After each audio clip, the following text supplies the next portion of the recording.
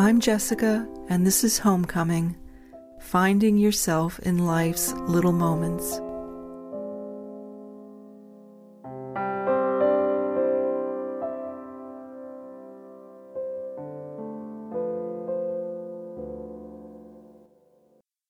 Episode 3, First Memories of Flora. When I was in second grade, a nanny came to care for me. Her name was Flora.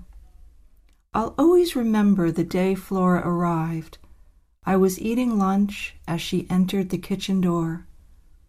Flora was wearing a wool coat and carrying a little suitcase.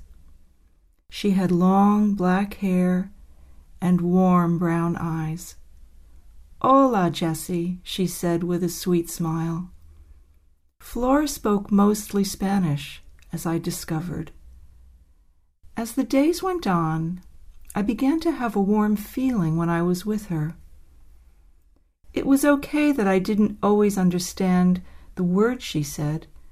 She'd make gestures with her hands, and I did too. We'd often laugh as we tried to tell each other what we were thinking. When I came home after school, Flora greeted me. "Did you have a good day?" she'd ask in her language. Then she'd make me a snack of milk and Oreo cookies. We'd sit together at the kitchen table as I enjoyed them. Flora spent the day cleaning the house or doing the laundry. As she was working, I could hear her singing. I didn't understand the words of her songs, but I loved the sound. At that time, I had a cat, and he was named Little Fluffy. And I began to notice something. I noticed that he was following Flora from room to room.